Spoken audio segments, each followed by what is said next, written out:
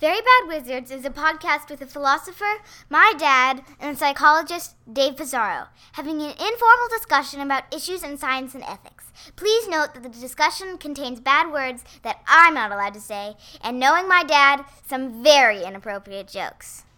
I can handle things. I'm smart. Not like everybody says. Like dumb, I'm smart, and I want respect. The Great Boss has spoken. Pay no attention to that man behind the curtain.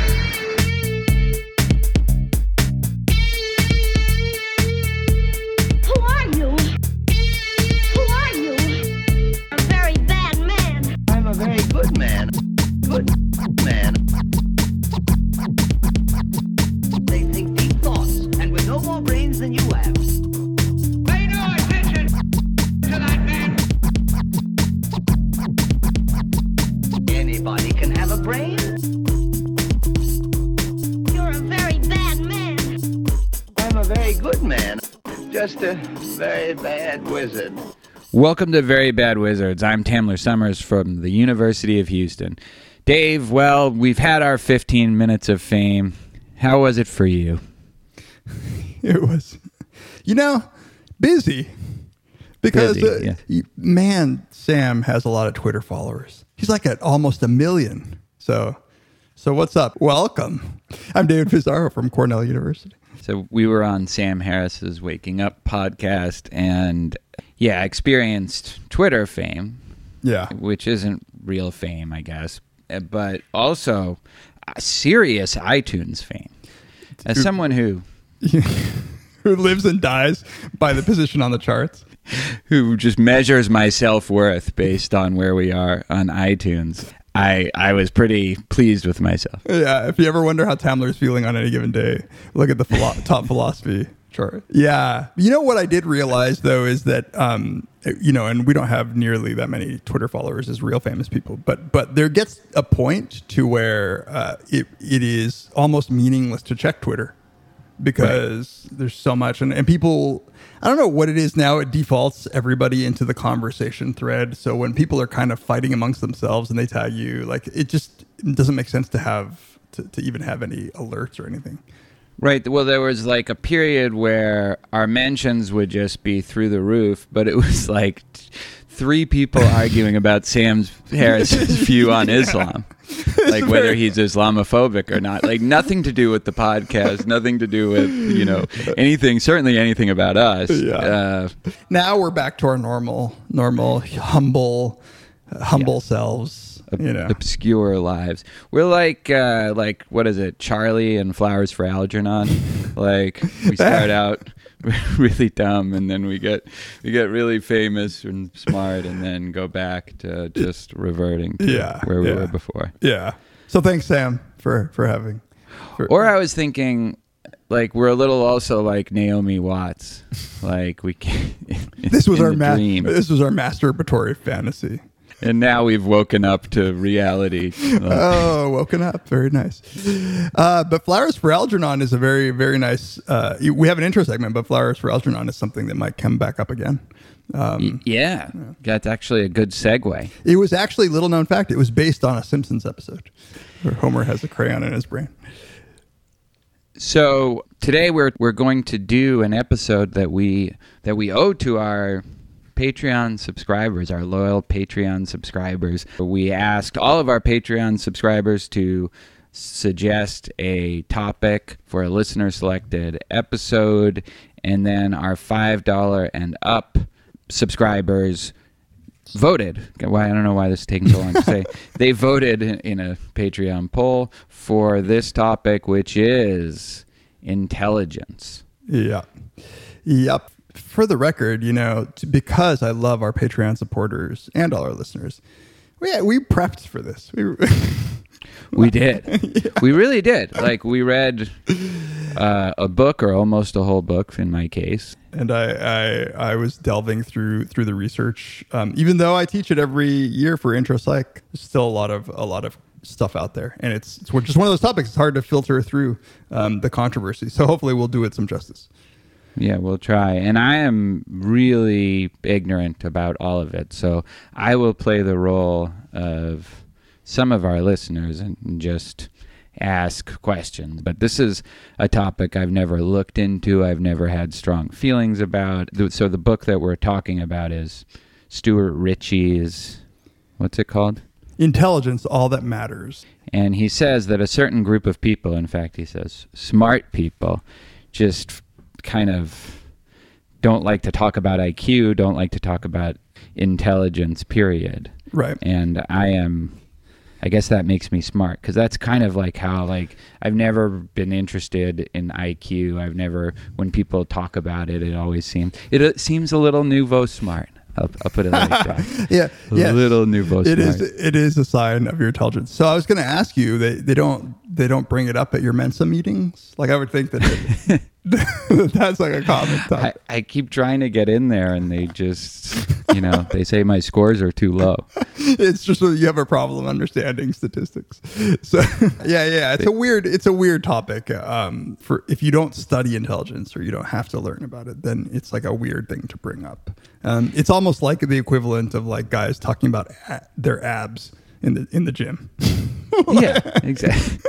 But Which I also don't do. Yeah, and I'll say that we weren't planning on talking about Stuart's book. Stuart sent me an email with this book. I really like Stuart. I don't know him personally. He's on Twitter. He's a great guy to follow. But really, really, really nice, nicely written book. So we'll put a link to that in our show notes. Yeah, very accessible. Yeah.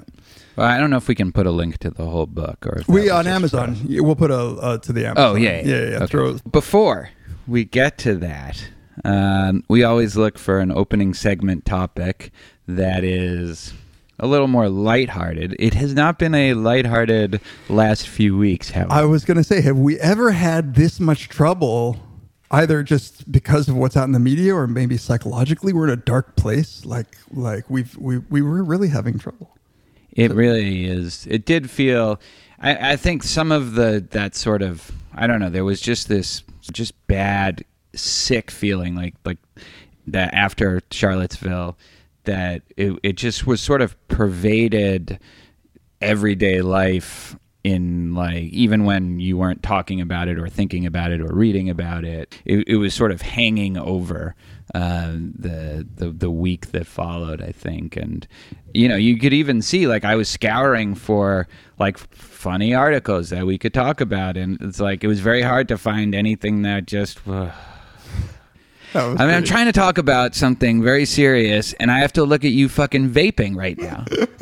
I don't know what you're talking about. That's incense. Yeah, no. The only funny stuff is like, Tina Fey talking about Nazis. Which I didn't see. It just seemed from the reaction to it, like it was just, I don't want to know. I just don't want to even know why people are worked up about this. The thing that we finally found is, and I think you can always, when all else fails, look to neuroscience, or specifically popularization of neuroscience, and you will find, now, I think originally, I sent this to you. This sounds like it's kind of up our alley. It's a blog on Scientific American called "What Does Your Dog Really Want?" Yeah, and like honestly, like I saw it, I skimmed it. I was like, oh, like when fucking Nazis and potential race wars are looming over us, like talking about dogs, that seems fun. Like there's something interesting. And I think we both had the same reaction to it, which is we skimmed it. We were like, there's probably going to be some, that's kind of misguided neuroscience talk, but there might be something interesting to think about. And then we both read it more carefully. And it just seemed like, even as these pop neuroscience articles go, that this one was at a level above, or I guess below, or I don't know how you want, whichever, like the dumber level of the more philosophically misguided level.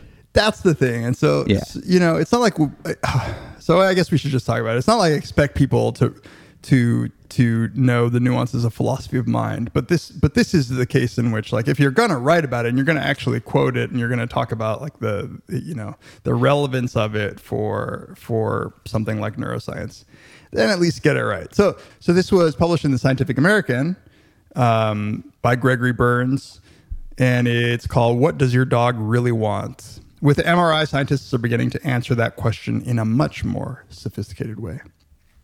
Which, that's the first warning sign, actually. Yeah. Anybody who's had a dog, I think you kind of know what they want. And anyone who knows anything about fMRI research, it doesn't give sophisticated, fine-grained results. Right. Like if I'm like, I want a donut, and then you're like, I don't know. Let me put you in an MRI. Yeah. Nope. Turns out, no. No. Fuck you. I want a donut. There is exactly that, like a series of those that it's not a joke. Like, I mean, it's just stated seriously. And I want to make sure that I didn't misunderstand it, or that there's something there's something I missed, or something, like some way in which when I read it, I wasn't being fair. So, but the way it sets it up is, so in Alaska, they just passed a law that when people get divorced and there's a custody dispute over the dog, they will now consider the pets, like what the pet wants in terms of who should get the dog. So in other words, they're not treating pets just like ordinary property for the first time. They're actually taking their interests into account. However, how do you determine what the pet really wants? So you might think that behavioral measures might be able to give a good account of that, or just people's reports about it. But what this person argues is all of those measures are flawed. If you want to know what the pet or what the dog really wants, you put them in an fMRI scanner. And he goes through the sort of experiments that he did to back up this somewhat striking and remarkable claim. The way he introduces it first is by giving a little scientific and philosophical background. And especially philosophical. He talks about Descartes, who thought animals were just machines and didn't have any kind of inner life. And then he talks about Thomas Nagel's famous article, which we should do for a future episode. Right. What is it like to be a bat? In which Nagel argues that, neuroscience and really all sciences aren't going to be able to convey what it is to actually be like a bat, or what it is to be another species, and especially one that perceives the world in such different ways. So the bat is an interesting choice, because whereas we're so reliant on our vision, for they are practically blind and mostly use hearing and echolocation. Is that the right? Yeah. Now, he says, after hundreds of scan sessions with these dogs, I have to disagree with the Cartesians and Nagelians. Not only can we have a pretty good idea of what it's like to be a dog, we can use this technology to know what a dog really wants, sometimes better than we can by observing their behavior. Again, very striking claims there, that we can actually know, because of these experiments that we'll talk about in a second, what it actually feels like to be a dog. Pretty good idea. And then number two, that we can use the technology to detect what the dog wants in ways that are better than any current measure that we have. I mean, so right away, it's like, to summarize Nagel's point in the way that this author does, is to miss Nagel's point entirely, I think. I mean, for one, Nagel's claim wasn't like that we just need to know a little bit more about the brains, and then we'll finally unlock the mystery of what it's like to be a bat, right? I mean, the very point of it is that imagine that you know exhaustively everything you need to know about a brain. What that doesn't get you is the phenomenology, right? Yeah. It doesn't get you, which is different. The subjective than experience. The subjective experience, which is a different claim than dualist. I mean, you could relate those two, but you don't have to be a dualist to believe that phenomenology is a thing that can't be epistemically accessed in something so different from someone who is not you, basically, right? Bats are just illustrative of this problem because of the reasons that you said, but I don't know even what it's like to be Tamler. It's awesome. Yes, I imagine. Phenomenal. I imagine, because even when you say it sucks, I put you in an MRI, and I'm like, no, you're having a pretty good time. Yeah, right. You That actually like to watch me vaping. I know. It's self-report. Self-report is super Flawed. In fact, it's more generally just the opposite of whatever the true desires are. But so the conflation of what it's like to be a dog and what a dog wants is another step that I think makes no sense, right? So if I put in one little box some fruit, in another box some poop, and a bat goes to the fruit, I think it's pretty clear and a fairly uncontroversial claim to say that the bat wants the fruit and not the poop. I don't think Nagel at all was like, damn, if only we knew what bats wanted. Like that would be a different essay and one that's not that interesting. And we often, I mean, like when I make, I don't know, a hamburger, my dogs are drooling and slobbering and just wagging their tails and waiting because they know I'm going to give them some. And then I do, like, I know I know that they want it. Like, I know with 100% certainty that they want that food. Right. Does that mean I know what it's like to be them? Of course not. No, right? no. It gives you some sort of propositional information about their preferences, right? Yeah. And again, this is a problem that we have with just other human beings. Sometimes, it's not until they behave that we know what they want. And even when they behave, perhaps with humans, it's actually the case that it's pretense.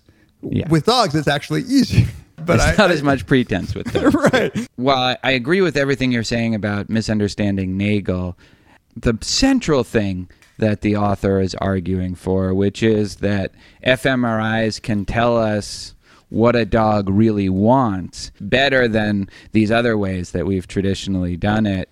Like, I think the arguments for that are borderline insane too. Did you agree with that? No. I mean, and this is one problem with this brand of cognitive neuroscience, and I think it's very simple to describe the central problem with using this kind of inference, which is not in dogs. Let's just take humans for a second. So I want to know what area of your brain is active when you desire something. So I put you in an fMRI, and in order to do this, in order to find the area of the brain that's active, I need a reliable way to know that you are wanting something. Right. So how do I know that, right? And so in this article alone, if I can find it, when he's talking about the caudate nucleus, which is an area of the brain that's sort of linked to desire, yeah. So he says, more generally, the caudate links motivational states to motor systems so animals can get what they want. In dozens of studies, human caudate activity has been correlated with individual preferences. So in order to find out how the caudate is implicated in preferences, you have to ask individuals what they prefer or measure their behavior. Same is true for emotions. Same is true for any other thought. The only way to validate this work is to compare it to something observable, whether it's memory, emotional states, desires, all that stuff. The only reason we know what parts of the brain are active is because we have asked or measured in other ways. Right. The idea that you are going to use neuroscience in a way that is superior, that's going to give you superior insight to the traditional self-report or behavioral measures, seems like fundamentally flawed from the beginning, because the only reason you have the any information about which part of the brain is correlated with those preferences is by using those other measures. Exactly. So it almost seems like impossible by definition. Now, I think he might have the author here might have some kind of argument against that I want to go over, just so that we don't. Like we try to make sense of what it is. So I guess like so you could then start, if the relationship was really robust between particular brain area and a particular psychological state, and you had good theoretical reason to think that wasn't just a quirk, that because correlations again aren't causation. So you had some good reason to think that in fact was the neural mechanism involved in wanting. At some point, maybe you could take that and use it and tell people, look, I don't even want you to tell me what your preferences are, and you could predict. But again, in most of these cases, you would say, all right, were we right? Did you really want that? Yeah. So let's look at his experiment. So he says, and I quote, "In one of our recent experiments, we set out to determine whether dogs' apparent love of their humans was driven entirely by the provision of food, or whether dogs valued the relationship for purely social reasons. Right. While they were in the MRI, we presented the dogs with two objects, which served as visual cues. One object meant they would receive a piece of food on the end of a stick. The other telegraphed that their human would pop into view and say something like, 'Yay, good girl.' Here's the reported results of this study. Measured by their brain activity, 2 dogs really liked food, whereas 4 preferred human praise and attention. One was appropriately named Velcro." Hilarious. Just. Yeah. But most of the dogs liked both. At least their brains did.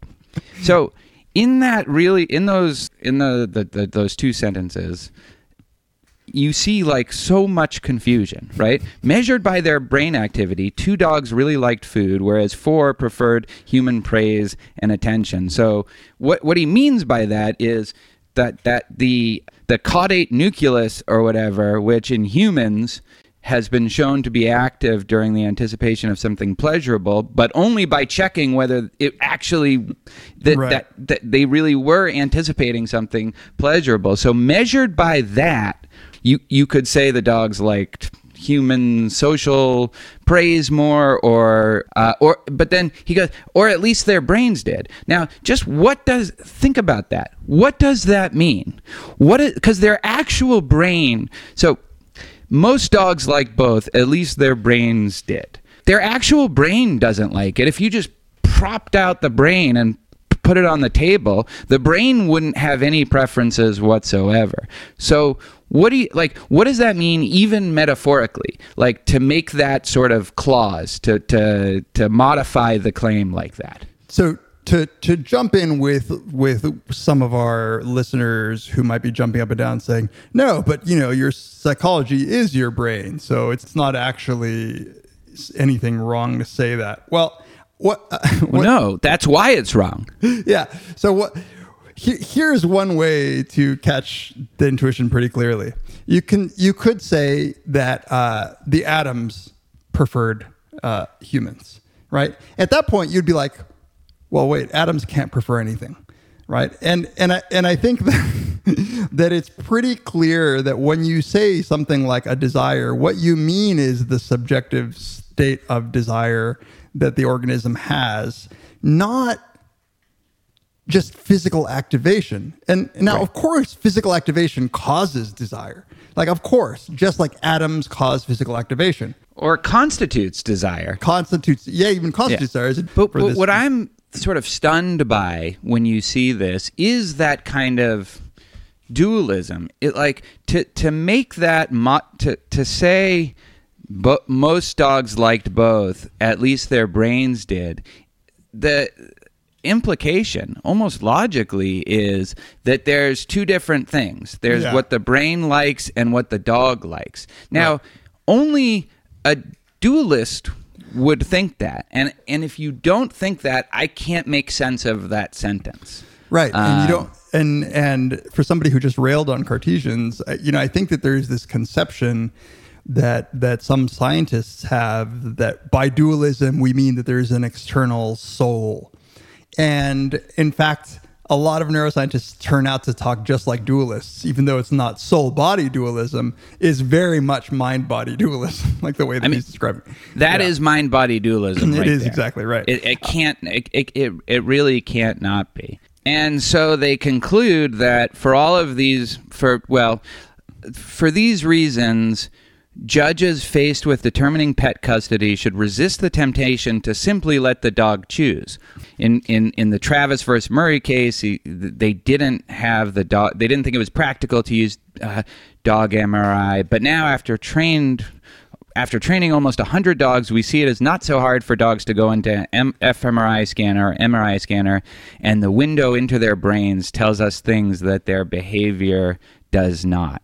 You skipped over then that they did a behavioral test because this is where I think is like this is their defense of this what seems like sputtering gibberish, just nonsense, like dualist nonsense.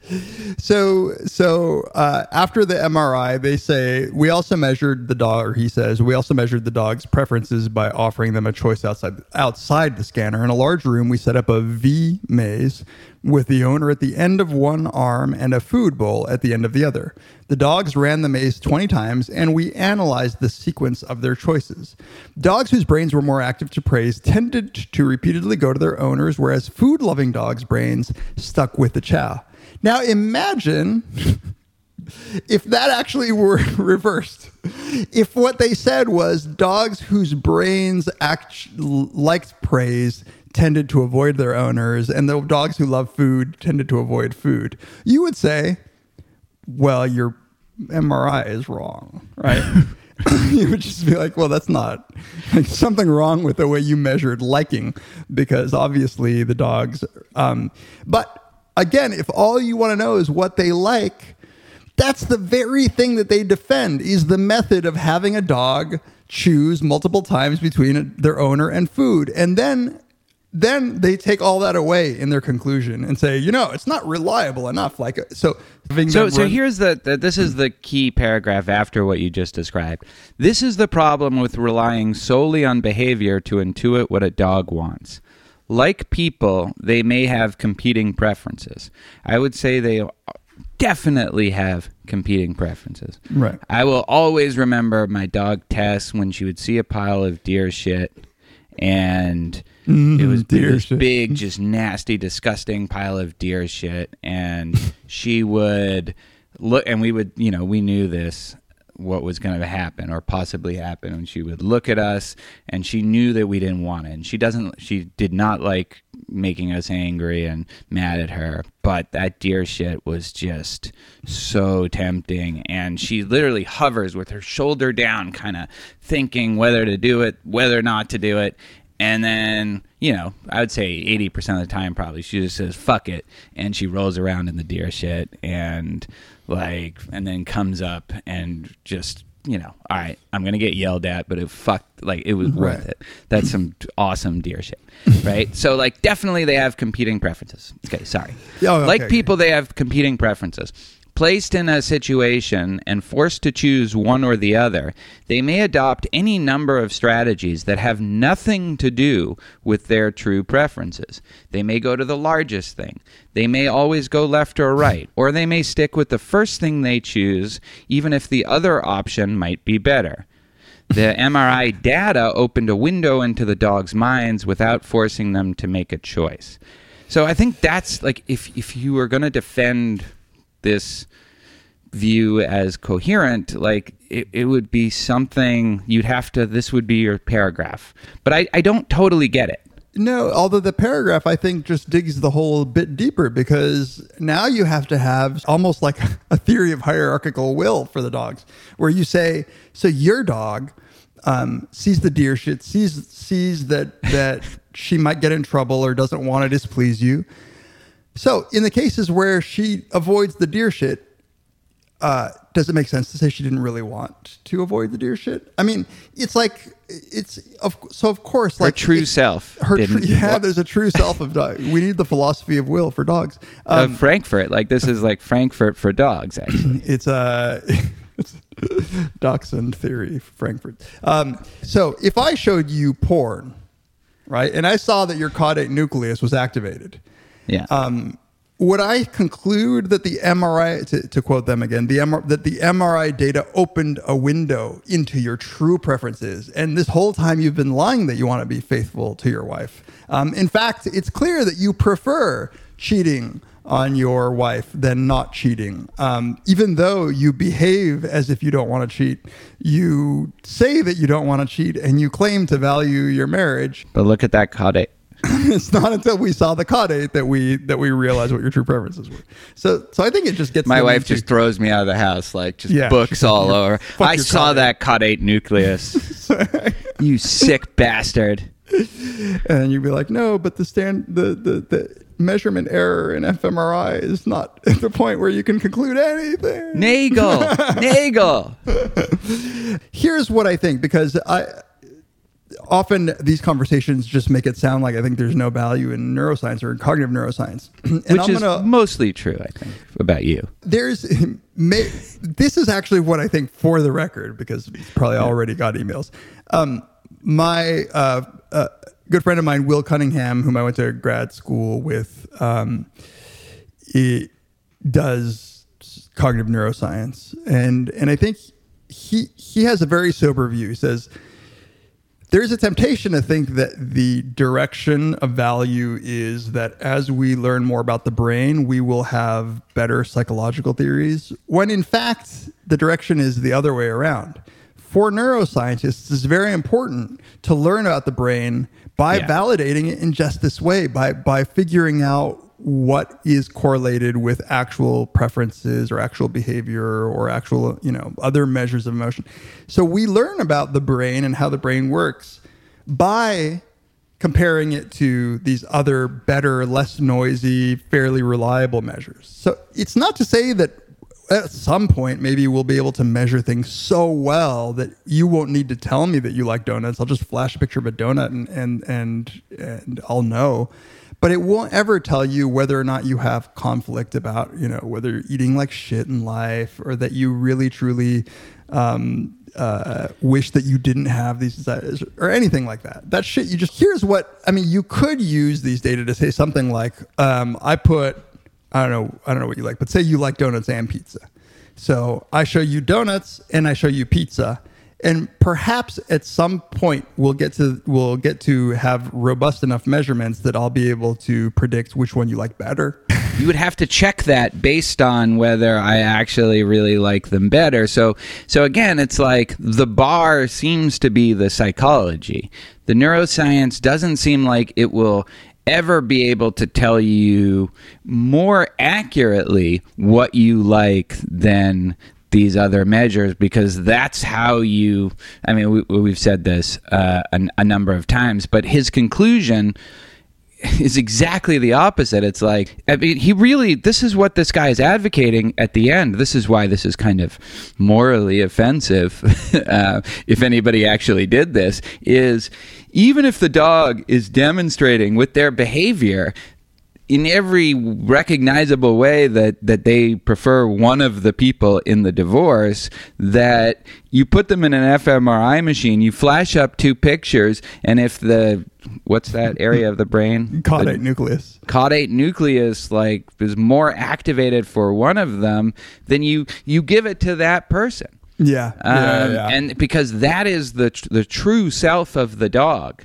is measured by the caudate nucleus, not like everything the dog seems to be doing. And it's you could see why people would be worried about it, not just at the level of dogs, but at the level of human beings, right? Because people don't think clearly about neuroscience. I think that's shown time and time and again. Is there's something about neuroscience as a topic that makes otherwise smart people into And I don't know. Maybe I'm repeating myself, but I think it's really important to drill this home, because it's not that these other measures of preference, for instance, are so great, or that people don't lie, or that there's not error in measuring behavior, or that it's not that brain measures won't get more reliable or anything like that. It's simply that in order to know about the brain, you have to correlate it with all those other measures. So if you think all those other measures suck, if they really suck, what we know about the brain is not really knowledge. Yes, exactly. It doesn't seem like that complicated. I don't know why I get in this argument about once a year with you know, grad students or something, or colleagues actually. Like it's a weird. You're right. It fucks everybody up. It's like a drug. It's like some sort of like mist in the air that all of a sudden like people, I don't know. And I still hold out the possibility that maybe there's something maybe it's like, maybe there's something we're missing here. It seems kind of crystal clear, obvious to both of us, I think. But I think what the real test would be to show us like cognitive neuroscience articles while we're in the MRI, because maybe we actually like them. Maybe we're fans. Right. Maybe we're actually impressed by them and find them insightful. Caught it all up in this motherfucker. Yeah, it's like, I think I'm the one that crazy. Like, they're all gaslighting me. Like this, that's what it is. The entire it's like field, we're getting all of NSF and NIH, they're all gaslighting me. Like, I can't figure out what. Fucking A. Like, maybe a listener will just set us straight about this, and we'll be like, "Oh, that's what we're missing." I can't imagine. At this point, I don't know. They've had their chance. At this point, I don't know if it's just my mind is closed in a way that it'll never. Right. It's like we'll just say fake news if somebody gives us that key little linchpin. Exactly. It's too important to our social identities at this point. Right. Fuck the brain. All right, let's take a break, and when we come back, we will see if we can not get into trouble by talking about intelligences.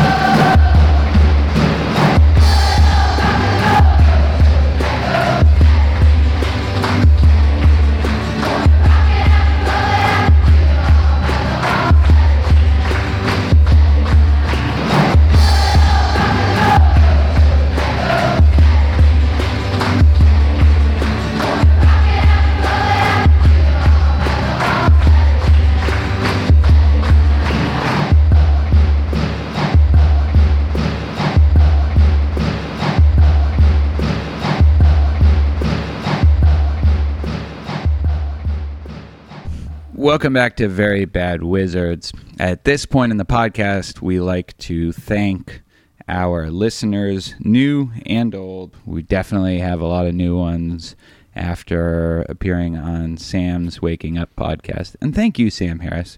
You've brought us a significant chunk of our audience. I mean, yes. We really appreciate all the people reaching out to us in all the various different ways that you do. You can email us at verybadwizards@gmail.com. We've gotten a lot of emails, as Dave said earlier. We've stuck to our commitment. We read every single email, and we try to reply to the ones that we can. But please send them and know that we are reading them. You can like us on Facebook, and there's some really intelligent discussion of our episodes and the topic of our episodes on our Facebook page. So I urge you to go there. And we always post on Facebook the episode, and that's where the comments usually go. I mean, it's really an impressive, smart group of people on there. Tweet us at Tamler, at Peas, at Very Bad Wizards, and Instagram. I think Eliza's getting back on Instagram, at least provisionally, and that's just Very Bad Wizards on Instagram. What else? If any listener knows the rapper Loaded Lux, I've been trying to get in touch with him.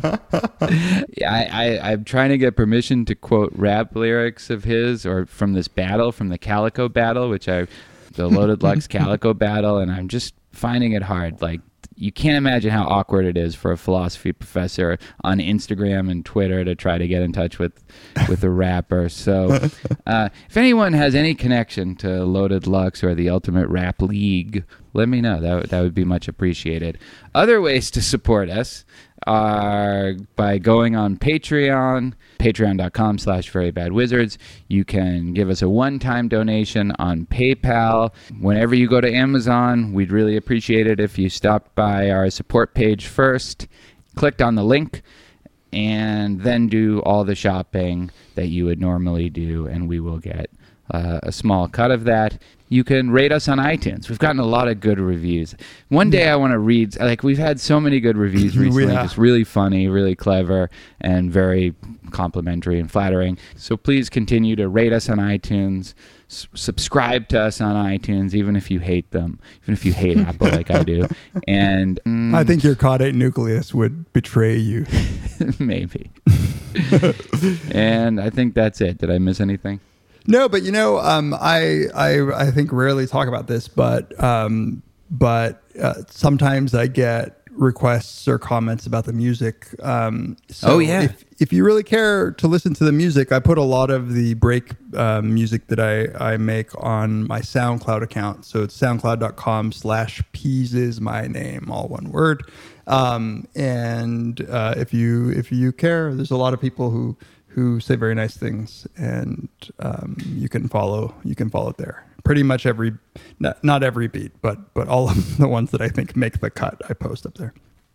Except the ones you give to our Patreon listeners. Except for, I save a few because I put together, it's right, for our $2 subscribers, I put together 2 compilations of beats that include some of the ones that I make publicly, but really I think the creative energy is in compiling them and making an interesting sounding an album. So I'm actually working on the 3rd volume right now. Ooh. So yeah, I need some good artwork. That's what's holding me back. Good artwork. Yeah, usually. So I've gotten original artwork twice. So I'm looking for some original artwork again. Yeah, maybe my friend Nikki, or if some, spread the love. Yeah, let me know. And since we're engaging in naked self-promotion, then I will say, buy A Very Bad Wizard, the book. Forward by Dave Pizarro. It's the greatest piece of I'm really writing. proud of that group of interviews. So many incredible researchers in it. I would like it to get a little more play than it does. Yes, I'll put a link in the show notes, and we got a funny request for you to do an audiobook, and your claim was that you can't possibly do all the voices, but have you tried? I mean, come on, you can just do John Hyde. Like, I'm John Hyde. Well, Tamler, I just want. I'm Susan Wolf. Yes, no, but I don't know if you really would. Would you really think that was meaningful? Well, no, Susan, I don't think I would. That's a really good point. Yeah, no, I don't know if that. I don't know that Susan Wolf sounds like Julia Child. That's my only woman voice. I don't have another. It's good. It's good. Good job. Yeah. So for all that would be for all the women. That would be for Leanne Young. That would be for Valerie Tiberius. I'm Leanne Young. I would just. Yeah. Very Bad Wizard, the book. Very Bad Wizard, the book. Yes. Okay. So take it away. Try not to get us fired.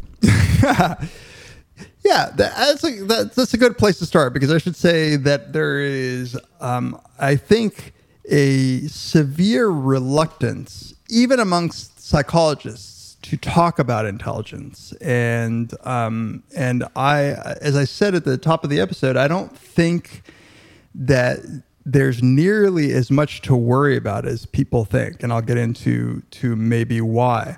And again, I'll give a shout out to Stuart Ritchie, whose book I read in preparation for this. But there are a lot of basics that I think people don't quite get about the field of intelligence. And so I wanted to start with some of them. And to be honest, when I was starting out in college, studying psychology, this was me. Like a lot, like the objections that I'll raise are pretty much the ones that I originally had, and I think that I developed a more sober view of the field than I had at the beginning, because there's, maybe rightfully so, there's some reluctance to make these claims. But I think what happens is there's a lot of motivated reasoning where people will poo-poo the entire field of research on intelligence and individual differences in intelligence because they fear the conclusions. So for the sake of this episode, let's forget whatever conclusions you think might be drawn from this, and let's just start with the basics. And the first one... When you say forget the conclusions, do you mean like the implications, like policy implications? I mean the implications that people have both realistically and perhaps unrealistically feared would occur if people really started taking IQ, for instance, seriously. So there's a lot of reason why we're afraid of this, from eugenics to racism to sexism and the Google memo, all like a lot of stuff that makes people uncomfortable. But so I want to set that aside. I don't think those things follow at all from what people have done. And there is a large history of really interesting and good work on this question. So, I mean, the primary question is, first of all, is there a meaningful way in which we can say that people differ on something like intelligence? And maybe I'll start with the definition of intelligence, because that is a stumbling point for many. Is, well, what do you even mean by intelligence? Yeah. Right? Yeah. Yeah. What does that mean? And it's one of those things that's, as with every concept, lots of scientific concepts, they're especially psychological ones. It's hard to come up with just like the necessary and sufficient definition. Because they all seem somehow flawed. Let's talk in the language of individual differences. Let's talk about people compared to each other. Intelligence is, in a nutshell, the ability to sort of solve problems and learn new things, right? So it's really broad, but I think it's helpful to keep it there, because it's not that we don't have more specific definitions, is that seems to capture the general flavor of what people often mean when they say intelligence. Solve problems and learn new things. Right. You could get into all kinds of questions like what do you mean creativity? Do you mean ability? And those are good questions, and we can get into those differences in a second. But so let me just figure out what is a problem? Is figuring out what somebody else is feeling and thinking based on their facial expression. Is that a problem? And so are you intelligent if you can solve that?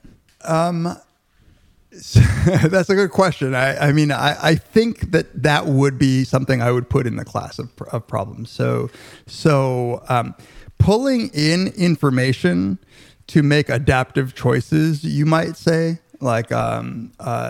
so this is why I think it's important to talk about the individual differences. So what we're talking about is, so the ability to take in relevant information and use it in order to succeed in the environment, right? So, and you can't separate this from the environment in which humans tend to navigate. Okay, so that's another important part of it, is that right.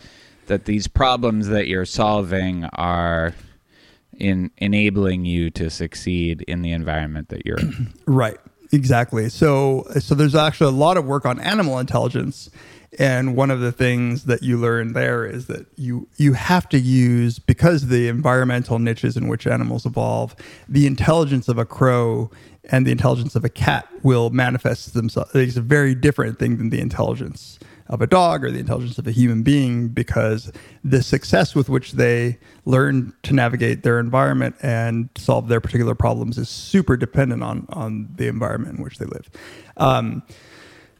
So this is some flexibility and some ability to take the information in your environment and use it effectively. But I don't want to spend too much time on that general definition, because you can get very specific pretty quickly. And so early people who started doing this, they were basically interested in, can we construct tests to tease apart more intelligent from less intelligent people?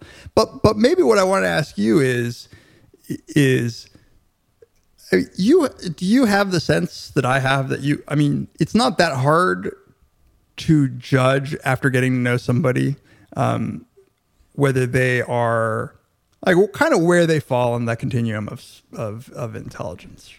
Right. Like there's a way in which you could definitely say this person is smarter than this person. Yeah. Right. And maybe this is a caricature of the objection, but some people might really say like, oh, whatever, everybody's smart in different ways. But I suspect that everybody is, when people say that, they just mean, well, yeah, that guy's dumb, but let's not devalue him. And so, I think we all have that sense if we're being honest with ourselves. And it's not that fine grained. It's not like I could put in order of intelligence every single person I know. And there are certain people where I really do think, yeah, they're smart in different ways, or they're, this person is really socially and emotionally savvy, but seems to have trouble connecting certain ideas or making certain logical inferences. Maybe they think like they write neuroscience articles where and there's a kind of philosophical intelligence that I think is overvalued but certainly exists, where people are really good at understanding an argument, pointing at vulnerabilities to it, and they speak about it in they know how to very quickly grasp the material that they're getting and get right to the heart of what is good about it and what's bad about it, or problematic about it. Yeah. Right. Being quick with the ability to solve problems. That's what. So I'll give this is one of those textbook definitions that a number of intelligence researchers sort of got together and wrote an article. And so they concluded that intelligence involves the ability to reason, plan, solve problems, think abstractly, comprehend complex ideas, learn quickly, and learn from experience. It is not merely book learning, a narrow academic skill, or test-taking smarts. Rather, it reflects a broader and deeper capability for comprehending our surroundings, quote-unquote, catching on, making sense of things, or figuring out what to do. In short, intelligence is the ability to use one's mind to solve novel problems and learn from experience. So there's a critical claim in there, which is that there is a commonality that's deep, that is that people who are better at reasoning are going to be better at solving problems and thinking abstractly and learning quickly and learning from their experience. So that it is actually it's a factor that sticks together. All of those things. If you're good at one, you're good at the other. If you're bad at one, you're bad at the other. I think Stuart Ritchie in his book talks about we don't have that much problem thinking of athletic ability in this way. Like obviously, Michael Jordan is different than.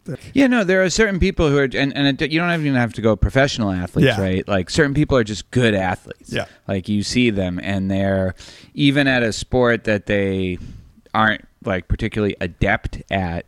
You can tell that they're athletic. When exactly. And I think you can kind of tell when, at least in a very rough sense, when some people are, dim-witted and some people are sharp or quick. Yeah, in a variety of levels. But so my wife was grew up doing ballet and is obviously very adept at dancing, modern dance. So there's all sorts of ways in which she's a good dancer and athletic in that way. But we tried to play tennis once because I've always wanted somebody to play tennis with, and she was just hopeless. It was just hopeless. It was just too frustrating, and we never did it again. I bought her a racket and it was used once, and that was pretty much it. Then other people really are just really good at one specific kind of sport. And so I wonder if that's true with intelligence, because this makes it really sound general purpose, but going back to philosophy and there's a kind of philosophical intelligence where it almost seems inversely correlated with how good they are at solving problems that aren't in the philosophical Yeah, right. Yeah. So that gets us into that starts becoming an empirical question. So Yeah. you could say like, okay, is this really sort of a general thing? Let's take what we suspect is at work in people who seem to have this more than others, and actually measure them. There is like a different level of objection that often emerges when you talk to people about this, which is a deep suspicion of IQ tests, where they say they might grant that intelligence exists and differs, and or at least after some discussion, they'll grant you that this might be an individual difference. But then they say, but IQ tests are all it measures is how you do at IQ tests.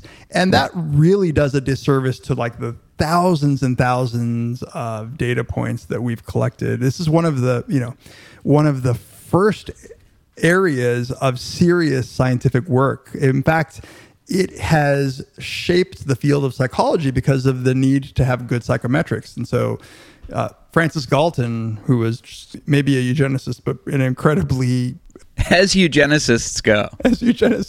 Was interested in this question and developed a huge number of techniques, like, pretty much just pulled out of his ass, like statistical techniques like correlations and the measurement of standard deviations. It was really interested in whether or not you could measure this. So people have since that time done a ton of work measuring every aspect of intelligence that you can imagine, from reaction time and spatial ability and knowledge and processing speed and memory. And we could talk about some of these. But So I actually have no idea. This is probably a good proxy for the listener, too. Have you ever taken an IQ? I think I've taken an IQ test when I was really young. I don't remember doing it, but I was told that I did it by my parents, but I have no memory of it. So I was just thinking, I have no idea what they test for in IQ, but I have a kind of stereotypical imagination that it's like the LSATs, but it's actually more like what day is Yom Kippur, right? Which foods are forbidden by the Torah? Is it very Jew-centered? No, but really, what goes on an IQ test? I have no idea.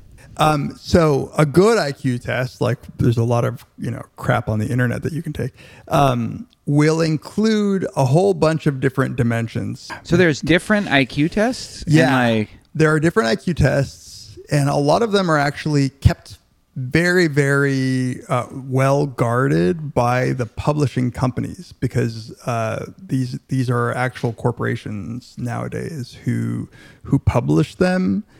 And there's good reason to keep them away from the public eye, because what you don't want, what happens is what happens on like the GRE and the SAT, where people start studying for the test. And so that it loses validity. It stops being a good measure of what you know, and starts becoming a measure of how motivated you are or how much access you have to information about how to take that test. And so they're constantly working to keep these valid. But memory. So digit span, like you're asked to recall you're given lists of numbers and you're asked to remember them, or you're asked to list them in reverse order. Spatial tests, like you're given rotating figures. There's a purely nonverbal test called Raven's progressive matrices, where you're just shown a bunch of geometric figures and you're asked what they would look like if they were rotated 180 degrees. You're asked like pattern matching questions, like here are three figures that differ in some way. What would the fourth figure be, given the changes in the first three figures? You're asked vocabulary. You're actually asked knowledge, like how many words do you know? What do those words mean? There's this amazing finding. This is one of the earliest things I learned about IQ. Reaction time is actually highly correlated with other measures of IQ. So if I just give you, if I say, whenever you see this light turn on, press a button, the faster you are at that, the higher your IQ is. All right. It's not perfect, But wait a minute. Oh, because that's correlated with other measures. It's correlated with other things. Yeah. And this gets us to what is perhaps one of the biggest in the minds of the public controversies about IQ. Well, maybe not in the public, but scholarly one, which is when you look at all of these measures, combine all of them, things like literally like tests of working memory and tests of processing speed, how good you are at mentally rotating figures, all of those things stick together, and they're all highly correlated. And so this is why people have proposed that there is a general factor of intelligence they call G, this G factor that is a, let's call it real. Like it is a thing, like there is a G factor, and we can measure this in a bunch of different ways, and we can construct tests that measure it in a bunch of different ways, and those tests give us a valid assessment of overall intelligence, this G factor. So let me just ask one question about that. So, because I think I remember Eliza taking this test to see whether she could get into this, Houston public schools. They have magnet programs, and one of them is a Vanguard program, which is supposedly for gifted and talented or whatever students. And you have to have a certain score on this test. And it sounded like it was exactly that. It was a lot of pattern recognition and rotating stuff. And because we asked her, they keep it so under wraps, so that people don't prepare their kids and drill their kids, which is, I guess, good. but I was like fascinated with what was on it, so I asked her afterwards, and she told me she's 4 years old. Like kids were like pissing their pants, there was this one boy right before her that just pissed his pants. So this was his third time, and he was trying to do it this time without pissing his pants. I know, it's terrible, and it really affects their future. But none of those measures seem to measure anything interpersonal. Right. So you could ask the question whether or not those things correlate with interpersonal skills and abilities. But you're right. They are pure like cognitive tasks. They're abstract cognitive tasks. Now, it doesn't mean that people high in interpersonal skills and abilities won't actually do better on this. It is it's independent of that. It's never been matched with interpersonal skills. Not, this is where my knowledge will betray me because there's so much work done on it. But in general, the claim is that the people who are interested in interpersonal skills like that actually argue that interpersonal skill is a separate measurable entity that predicts success in life above and beyond measures of IQ. So IQ really it's a very cognitive or intelligence. Non-interpersonal intelligence, is it fair to say that that's what it measures? It's cognitive intelligence, right? Because it excludes a lot of other things that people might call intelligence. So, and this gets us into a bit of like the bullshit in these debates, because sometimes people are like, well, interpersonal intelligence is just a misnomer. What you mean is interpersonal skills, and skills are different from intelligence. But yeah, I think the easy answer if you're is a Platonist about. I saw that in some of the controversy reading about it. It seemed like there was some lingering Platonism as to what, it seems like as long as you define your terms properly, but maybe what's leading to that is the way you described it. The reason I asked that question about interpersonal measures is you were like, all these things kind of lumped together to make a general intelligence number, and so that it's that general word that makes it sound like it's supposed to encompass all possible ways of being intelligent, or right. And I think the answer is that no, these are if you measure. One problem is we're not very good at measuring interpersonal skills and abilities. We've not put in. Yeah. It's very easy to measure memory. It's very easy to measure reaction time. It's very easy to measure, figure rotation. It's hard to measure whether you're empathic or whether you are a good persuader. And so it could just be that because those measures are worse, we haven't found that they correlate highly with all those other measures. And that's why. But at least what I can say, I think with some confidence, is that the people who defend that kind of interpersonal skill or ability as a separate way of being smart, even they themselves grant that it is not captured in the same G way as all these other measures. Okay. But by the way, I got to give it to Stuart Ritchie. He has a subsection in his book called "Nothing But a G Thing." Nice. So in some ways, intelligence kind of once we had this sort of basic way in which you carved out that domain, like what do we mean by intelligence? Then there's just been 100+ years of work in figuring out what goes into it. In a bottom-up way, our knowledge of what is intelligence was fed by results. And so early on, there were pushes a lot of this work came from trying to determine where to place somebody in the military, for instance, right? So you'd give all these soldiers this battery of tests. Or countries in which they had, they were really cared about measuring this stuff in their kids. And so you get, a whole generation of kids who were given these things.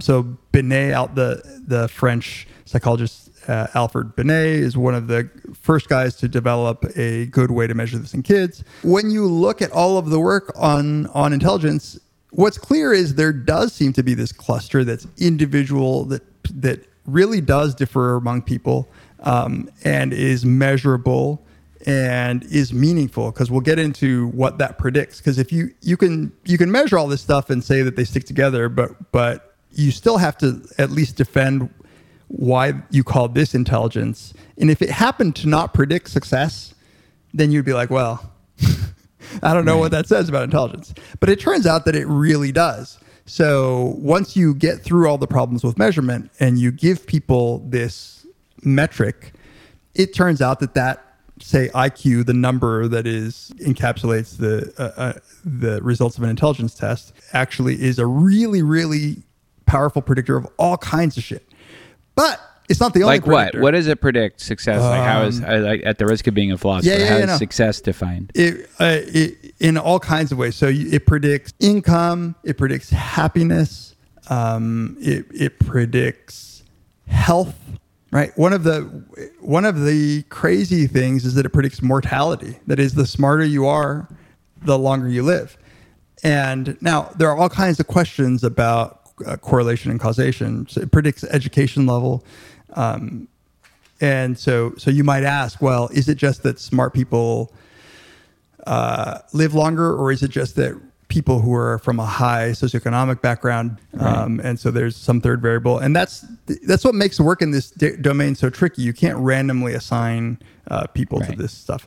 But I think the important lesson is, one of the really important points is that nobody ever in this field of study has argued that intelligence is the only predictor, or that there aren't obviously tricky ways in which correlation and causation are hard to tease apart. So the attempts that have been made, though, there's good reason to think that that at some basic level, IQ is really causing some of this stuff. So when you look very early on in life, measurements of IQ in early life are predictive of measurements in later life. By the way, these IQ tests they have good test, what they call test retest reliability. So if you take it this week and then take it a month from now, you'll get around the same score. Yeah. And if you, as they've done by now, if you take it when you're a teenager and then you take it again when you're a very old person, you have a high correlation. So it's tracking something. See, when you try to control for all sorts of stuff statistically, it seems like a very robust measurement. And maybe this gets us into one of the most controversial aspects, which is the work on the heritability of this stuff. So that's what I was going to say. Yeah. Yeah. And in some ways, this is starting to get into the controversy. But I think, again, that these are fairly uncontroversial findings, at least if all you care about is facts. But one way in which you can tell that this is a sort of a robust individual difference that is heritable, and heritable has a specific meaning that I'll get into in a second, is that when you look at studies like on twins, so the very common way of doing this is looking at the difference between identical twins and fraternal twins, right? So identical twins share all of their genes. Fraternal twins don't, but they're both the same age, raised in the same environment. The correlation between two identical twins' IQ is much higher than the correlation between the fraternal twins. So you could do the fancy math and you can see what percentage of intelligence is due to heritable factors by kind of doing this very abstract description of it, but subtracting sort of the variance of just the environment, which fraternal twins share, and the heritable aspects, which fraternal twins share less of than identical twins. And by doing that math, you can see that in fact these are heritable.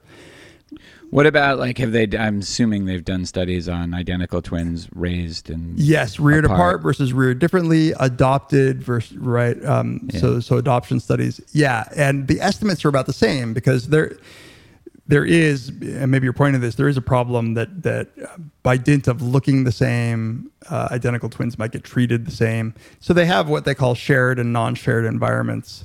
And turns out the estimates are pretty reliable. As with almost all other psychological traits, there's about 50% of the variance is captured by heritability. Now, that's a group estimate. That just means that overall in the population, like whatever the environmental factors, so about 50% of the variance, that is, if you are trying to explain what causes some people to have a higher IQ and some people to have a lower IQ, in those causes, about 50% would be due to something that was heritable. And I think this is where it gets a little tricky, because when you say that heritability is high, it's like a mathematical estimate from these studies. People think that what you're saying is we know the genes that cause intelligence. And that is actually not true. So you don't have to know shit about how genes even work to calculate a heritability estimate. So you just basically are saying, I don't know what the biological mechanisms are that cause these differences, but I know that these are not differences due to environment, right? So heritability is not a genetic claim. It's not a claim about specific genes. Whatever isn't due to the environment, that's heritability. Right. Shared and non-shared environment. Again, you don't need to know the genetic mechanisms. In fact, we don't know. So this sort of assumes that it's those two things are the only things there are, right? Yeah. Like I mean, heritability and environment. Yeah. I mean, which is a plausible assumption. Yeah. I think it's not controversial because you're really just lumping. So, but again, this is really different than we have no really good idea about the genes. Like the best that we know at this point is that it's a ton of different genes working in concert, right? And which that's, we probably could have predicted. Yeah, it's exactly like there's not one. It's not a claim about like genetics in the way that like brown eyes and blue eyes work. And that's what gets people, I think, tripped up a little bit. They think that what you're saying is that they'll go from heritability to genetic mechanism to racial differences all within one breath. And I think that's a mistake. But we don't have to get there yet. So one way of saying it is 50% of how smart, like, tell me if this is fair. It sounds like an oversimplification, but 50% of how smart you are has to do with who your parents were. Yeah, although it's better said, because these are group statistics, is that in the group of people with higher versus lower IQs, about 50% of that difference between the high group and the low group is due. So you can't say it for one person. So like it's a subtle distinction, and conceptually what you're saying captures the spirit, but it's right. That's not what was measured. Yeah, they didn't measure it for the individual, but it would be implausible that that the group differences was like that the way that was cashed out was this one person 100% of Right, their intelligence, right, and this right. other person 0% of their intelligence. was Exactly. captured. That would be Yeah. very weird. I didn't say this before, but I think it's important to understand how these scores are calculated. So everybody knows, I think, that like 100 is, well, I don't know. Do you know that 100 is the average IQ? No. Okay, so that sounds like it's insightful, but it's not at all. That is just when you measure you gave everybody an IQ test. All you do is you look at the mean score. So let's say there are 622 items, right? You just take the arithmetic mean, the average, and you assign that score 100. So the number itself is not inherently meaningful. It is just the shorthand for No the matter average. what, it would always be It will always be 100, and that Yeah. and I'll get to why one of the very interesting things about that. But then the standard deviation is 15 points. So one standard deviation above is an IQ of 115. One standard deviation below is an IQ of 85. So And then, for those listeners who might not know what a standard deviation is, yeah, standard deviation is just taking a look at the how much that group varies in their mean. So you can imagine that you take a measure and you measure somebody on some 10-point scale and the average is 5. It could be because some people are 9 and some people are 1. Or it could be because some people are 5.1 and some people are 4.9. So that later group will have high standard deviations. That means that, like, for any given person, when you try to estimate it, like they could be, the distribution in those means would be a lot wider than a very, very tightly packed distribution. So that's what standard deviation is measuring, is sort of that variability around the group mean. And so we know very well, like, it's a normal distribution, and normal distributions turn up everywhere in nature. So basically, like, if you are 15 points, if you have an IQ of 115, you're like 68, you're in the top 68%. And then if you go 2 standard deviations, you're like now at 98% high. Mensa, I think the high IQ, so the douchey high IQ society, one of many, is you have to, I think, have 99 percentile IQ. So you're looking at IQs of 135 or something like that. And that's sort of the standard way. Like, this is important just because of the way in which we talk about IQ, and to know that it is an artificial number that's been just used as a stand-in for the average. But one of the things that happened, and this will, I think, transition us into whether or not you can change IQ, is that over time, have you heard of the Flynn effect? yeah, Okay. people's IQs have gone up, right? Yeah. And so what happened was that every few years, you would take the average and you would reset it to 100. But what Flynn did was he looked at these over time and he realized that the raw scores were going up at basically 3 points per decade.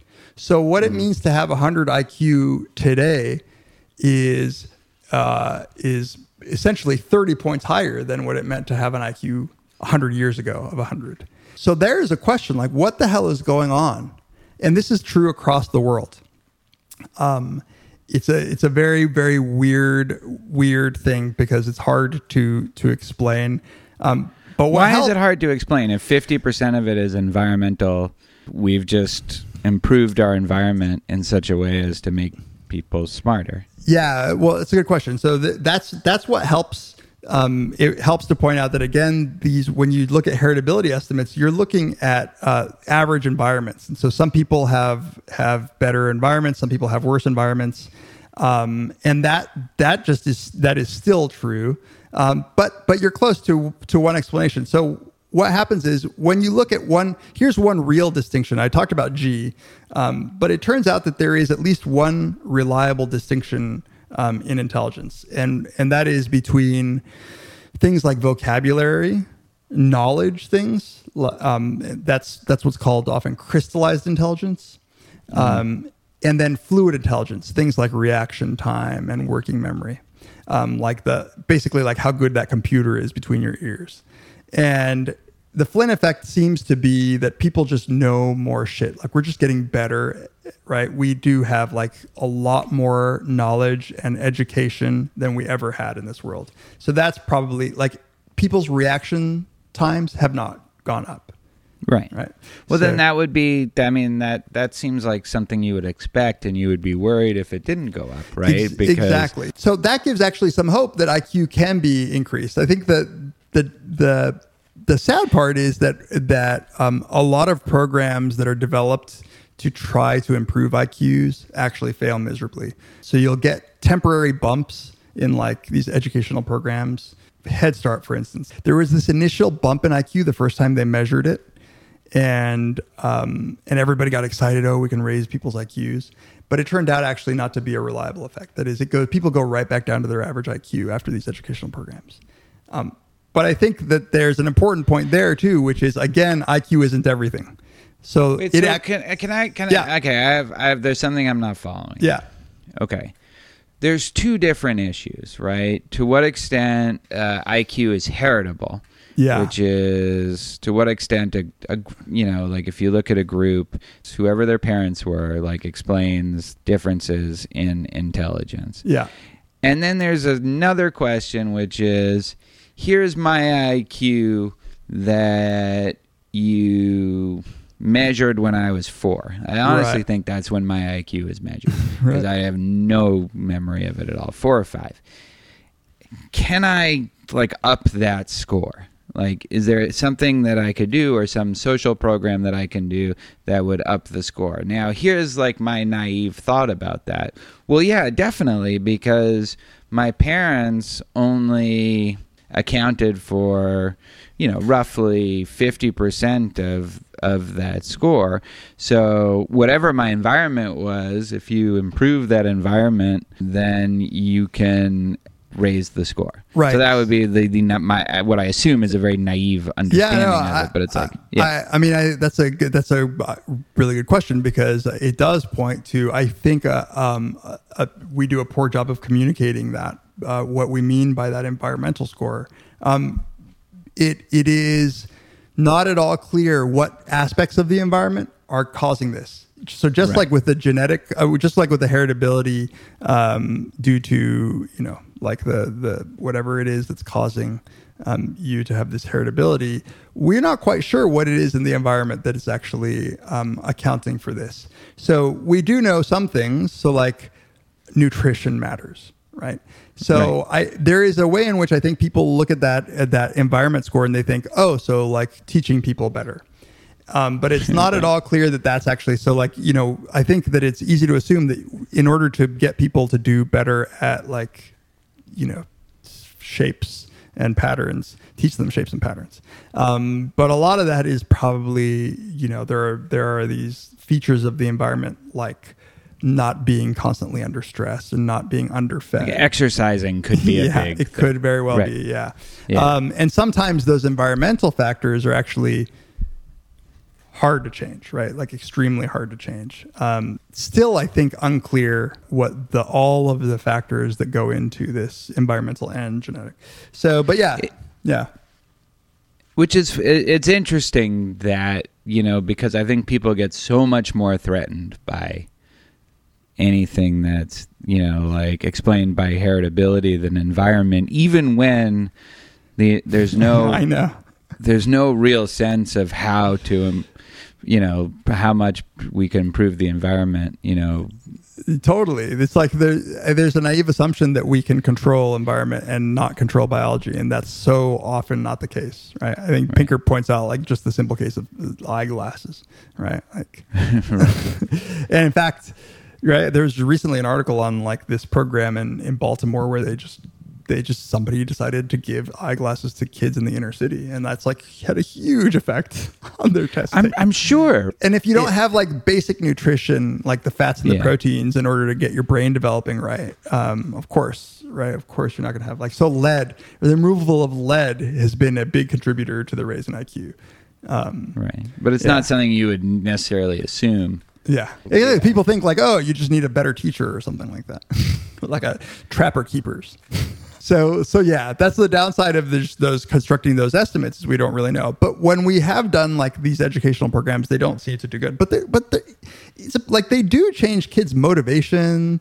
Like they do have like IQ is not the only thing like that matters in success, and it's not the only thing that you would want to target in some of these programs to improve the lives of children.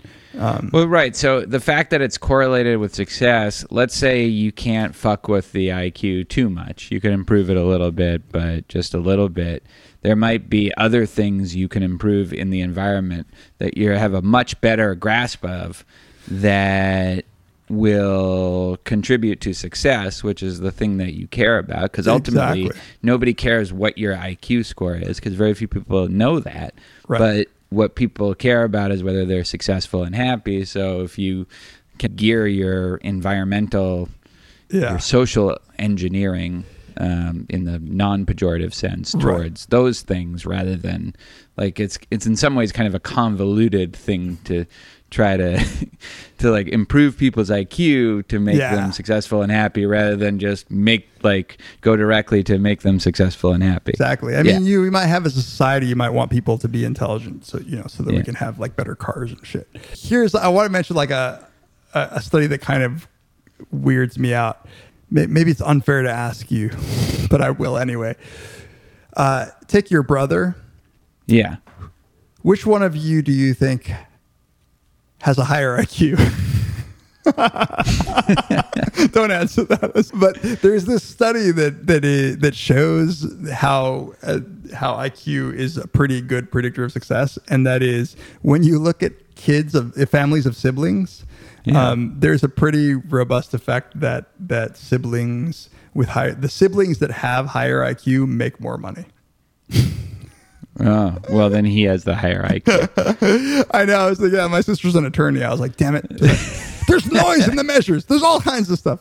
I love my brother. If he has the higher IQ, God bless him. Yeah. Well, there's another thing that people think that like having too high of an IQ makes you miserable, but there's not really good evidence. That's more anecdotal evidence. There's no real Algernon isn't really right. Like actually, people there doesn't seem to be a class of people who are just like fucked because they have high IQs. It's pretty much the case that like people who have higher IQs just linearly like have better outcomes overall. Health, mortality, happiness, job success, leadership measures. Yeah. It's funny, like, does that correspond to your experience? Because I would say, had you asked me, like, with no knowledge of that, like, the people I rate as more intelligent, do I think as a group they're happier than the people that I guess it's all within the people I know. So yeah, it's, that closes it off. In a very significant way. But if you just go by people I know, that doesn't seem to reflect my experience. Right. It could be that we don't have enough people to like, it's the effects aren't huge. So maybe we need to like look at a lot more people of a wider variety of intelligences, like because we're probably in a pretty restricted range. It reminds me of like Robert Sternberg, the psychologist who was at Yale when I was there. He did this famous sort of study where he showed that GRE scores don't predict graduate school success, but he did it at Yale, where it's like there's a really, really the difference between like 93rd percentile and 98th percentile does not predict success at Yale. Yes. But like, it's not like Yale had people at like 48th percentile on their GREs in their school. Yeah. I actually don't like, there are ways in which if you're smarter, you probably pay more attention to how you ought to take care of yourself, like health wise. And like, maybe, like there are all kinds of ways in which I can see it working. But I think it's not a robust enough effect to like just kind of catch from the people we know. Plus, I don't know how smart you are. I know. Yeah, I was gonna ask. So that was my next question. What's my IQ? You've been talking to me for 5 years. Yeah. Like I'll write it on a piece of paper and just show it to you. That low shit. Fuck. Let's just say I only need 2 numbers. Well, I don't know if we're done with this part, but I know we've been going on for a while. been going on for a I while. don't want to We get haven't even accused gotten of dodging any of the like really controversial aspects of this. Yeah, we could even area do a of part research. 2 with the controversial stuff. I don't know. But so really quickly, like we had talked about multiple intelligences. So there are people, like I'll just say, and not devote too much time to it because the data just isn't there. There are people who like Howard Gardner, who say there's like 7 or 8 or 9 or 10 different kinds of intelligence, and IQ is only one of them. But to be honest, they're not. It is true that people differ in their abilities in other ways that are not IQ, but to call those intelligences and to put them sort of like at the same level of what we know about like IQ is just, there's no evidence. There's no good evidence that is. So can I have a objection Yeah. on this front. Having listened to your description of how these things are measured, and 2 things popped out at me. That this might be restricting it, overly narrow restriction of what we can reasonably call intelligence. Yeah. The one is that it seems, not to sound all politically correct, but it seems very male. All those things seem very abstract, and it seems like we're really focused on the things that at least stereotypically men. So that's number one. And then number 2, more simply, just it seems like this might be skewed towards things that are easy to measure, right? Like, and this I think is like, you could even just forget what I just said and just say, well, by necessity, you are restricting measures of intelligence to the things that you're able to measure, but there's no reason to think as a concept that intelligence is captured by things that are easy to measure. And so there might be things like these other kinds of intelligences, like Howard Gardner kinds of intelligences, that are really important aspects of intelligence, but we just don't have good measures for them, which you said, and I trust you on that. Like, but that doesn't mean that that's not part of what we should call intelligent. Right. Well, let's take the first one, the gendered one. So I'll push you a little bit on it because I actually don't know whether it really does cut the sort of gender stereotype line. So working memory, like your ability to remember digits, like more digits in memory, like 7 versus 10 numbers, and the ability to tell them to me in backwards order from how I told them to you. Like those at least to me, like I don't immediately think of it as gender stereotyped, or reaction time, like see a light and press a button. I don't have a stereotype about those. So, but that's not to say that there aren't some, but one way to answer your question is by looking at the actual results. So there is no sex difference in IQ score that's reliable. So when you look at large populations of men and women, which turns out there's actually less data than you might want about IQ across populations, because a lot of them are just, they focus on like only some small set of people, or like it's like gendered on purpose, because the reason that these IQ tests are measuring some of these simple cognitive measures like memory and reaction time and spatial rotation and all that and vocabulary is because the idea is that these are the basic building blocks that give rise to the higher level abilities. So like when you're solving a real world problem, it requires your working memory, it requires some level of reasoning and abstraction, it requires all of these things, much in the same way that like your ability to react quickly to visual stimuli, like, and your strength, your upper body strength might predict your athletic ability. So I think the attempt is really to find the basic abilities that would give rise to the more complex abilities. But that's not to say that there isn't this bias. I think that the bias specifically that you mentioned, where we measure things that are easy to measure, is of course true. Like, it's hard to know what we could measure that's hard to measure, but it's more of a philosophical point, I guess. It's like there's no reason to think that intelligence is the thing that is captured by these things that are easy to measure. Yeah, no. The question is really, have we systematically ignored things that would otherwise be captured by the concept intelligence? And maybe that is the case. I think that there's probably a good reason to think that that's the case. So, things like, so then when people like dismiss, because I saw the thing that made me think of this is, the multiple intelligences theory. Those seem to me to be important elements of intelligence, but I totally buy that they've been really hard to measure, and so it's like a pseudoscience to say, oh, this person is higher in whatever social, intrapersonal or interpersonal intelligence or whatever, because we don't have accurate measures of that. So I totally buy that it's a pseudoscience, how you measure those things. What I don't buy is that those things aren't part of intelligence. Yeah. So I will say this, the people who have gone, there has been decent work on emotional intelligence. And again, you have to almost just start from scratch and start defining what you mean by emotional intelligence. But my advisor in grad school, the now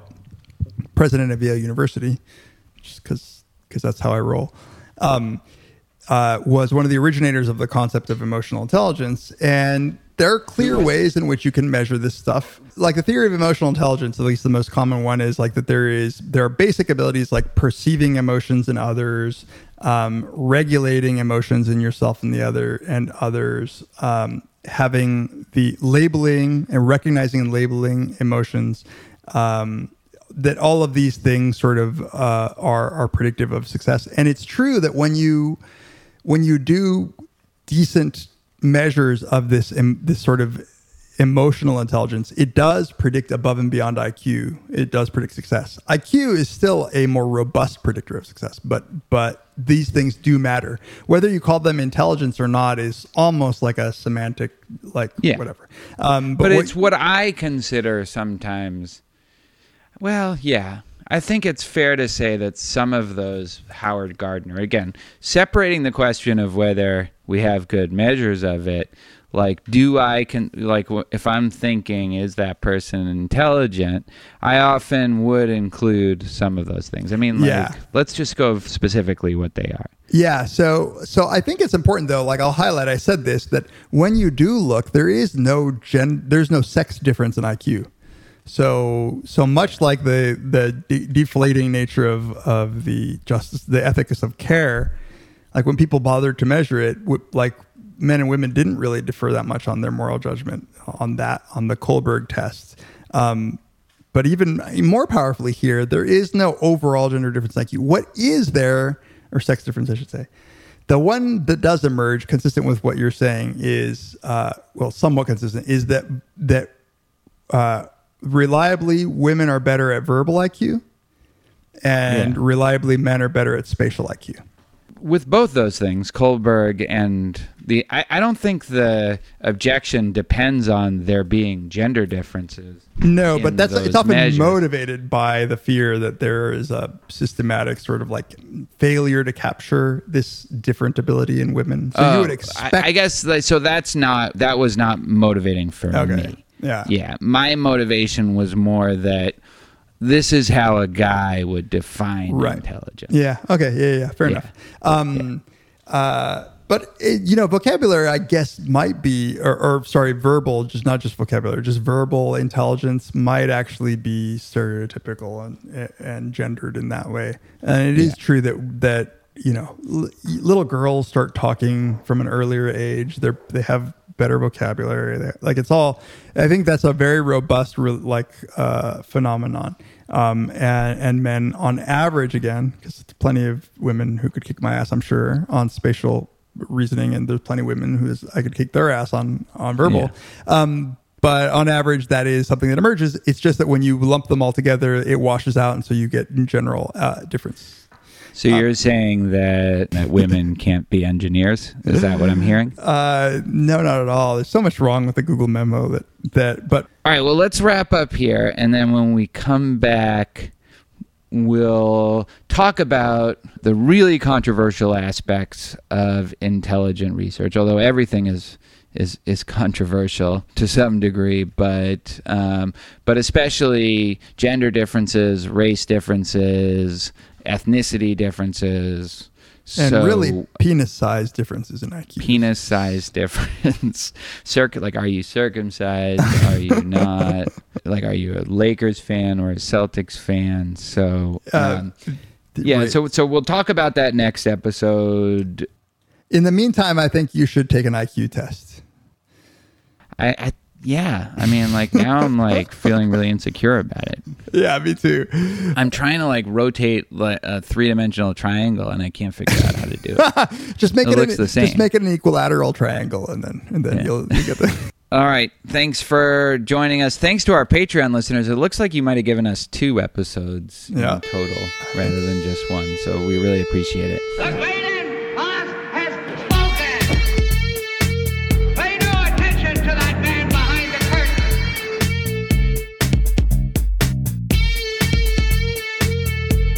Who are you? Who are you? A very bad man. I'm a very good man. Good man. They think deep thoughts, and with no more brains than you have. Pay no attention to that man. Anybody can have a brain. You're a very bad man. I'm a very good man. Just a very bad wizard.